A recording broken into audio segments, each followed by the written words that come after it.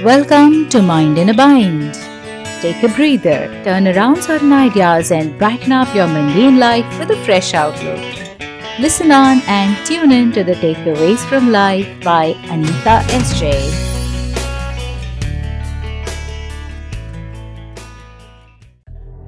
Discovery of self. Why is the discovery of self the most difficult discovery? When we are studying something, be it a thing or a concept, we are the ones to make observations, analyze, draw conclusions, and that is the way we learn. The thing or concept we are studying is outside of us, thus making it easier for us to study it. Finding out something about it, something valuable, makes our experience in living a better one. Say we discovered the fact about salt, that it is edible, it enhances taste, it provides us iodine. Knowing the truth about salt helped me add it in a recipe, and the perception of the enhanced taste is a pleasurable experience added in my life. This was about a thing. You may even take a concept, say acoustics, that when better understood added value in terms of enhanced experience in our life. Remember, the enhanced experience is enjoyed internally, and experience is an internal thing, be it a perception via the five senses or a pleasurable mental experience. They are both ultimately experienced internally. All the developments in science are based on two basic steps. The first step is observation, and the second is analysis.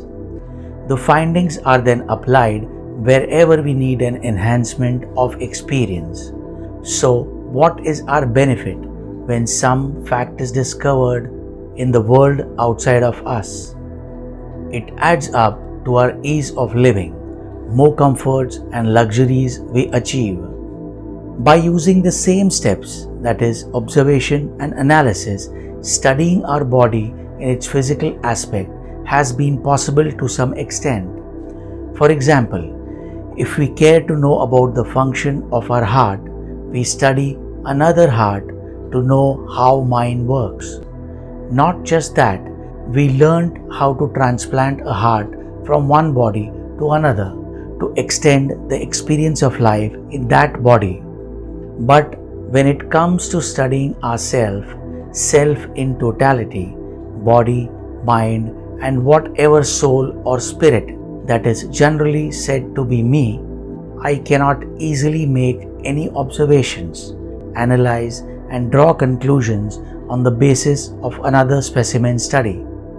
The riddle that is, who is this me, the all of me, still remains a riddle. Or how to define the whole of me, as body, as mind, as my personality, or the various social roles I play, or all of this plus some more. If I have to ever describe myself, the answers would be I am tall or short, my physical aspects. I will talk of how I observe or analyze my physical characteristics. I am polite or sensitive or hot-tempered or mild-tempered, my mental aspects. I will talk of how I observe or analyze my psychological traits. But my findings don't seem to give a complete picture of who or what or how I am. Come on, I should be knowing myself intimately, but do I? I don't. Why? Why is finding or knowing me such a difficult discovery? The shortest answer to this ponderous question is, I being the observer and the observed both here makes it difficult for me to comprehend. I, the observer, being an inseparable part of I, the observed, that which I intend to know is the reason self-discovery is the most difficult discovery. When I am studying a thing, say a pen, here I am the subject and the pen is the object. But when I am studying me, here I the subject and I, the object, are one and the same. Whether you are studying the universe out there or trying to find out the true nature of what is in here, the experience of the findings are going to be internal. Remember? The perception of the taste enhancement was an internal experience that I am consciously aware of. The pleasant experience of a musical coming from the findings of the acoustics was an internal experience again, that which I am consciously aware of. So, similarly, if I find out some truths about my real nature, the perception of experience will have to be internal, but it would possibly be so subtle that I may not be consciously aware of it.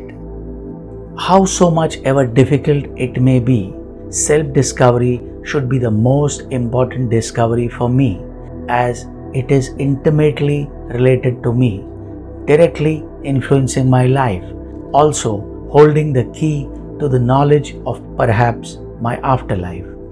How could I be interested in how the universe, or for that matter, the world works, and not be interested in how or what I am physically, mentally, and spiritually?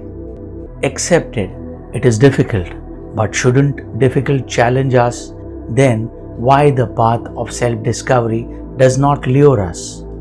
Because we perceive it to be impossible, and nobody likes to invest time in pursuit of the impossible. It seems like going ahead of ourselves, which we think again is not possible. So we give up even before beginning and live our lives within the known sphere like our ancestors who lived with an assumption that the world ends at the horizon. What a huge task it must have been to pack what you can, to leave behind everyone, to go see this place from up close where no one has ever been, where the sky meets the earth. That voyage, though adventurous, must have been laced with uncertainties and difficulties, but someone dared. In comparison, isn't the path of self-discovery easier? For this journey inwards, all we have to do is to look within, to really look, and that too without relying on our senses. How will it help if I find some truth about me? Where does that experience add up? Suppose if I find out that the truth about me is that I am intrinsically compassionate, altruistic by nature, and that it is proved in some manner that this is a universal feature, an attribute common in all humans. Will it then add up as a conscious experience? Will I then begin to exhibit selfless, honorable, principled nature? Well, the difficulty is proving the humaneness that is within him to a human being. We do see it, but it does not seem to be a universal feature. We do see it missing in some, or is it that they are not experiencing it because they are not ready to accept the supposition that they possess it? Simply put, not discovered yet, but surely present in each of us. This road to self-discovery is easier said than done, but isn't it worth giving a shot? As Galileo Galilei says, quote, "All truths are easy to understand once they are discovered. The point is to discover them." Unquote. Thank you for listening. Hope you enjoyed. I am happier today. Share the thoughts, subscribe so that you don't miss on our upcoming episodes.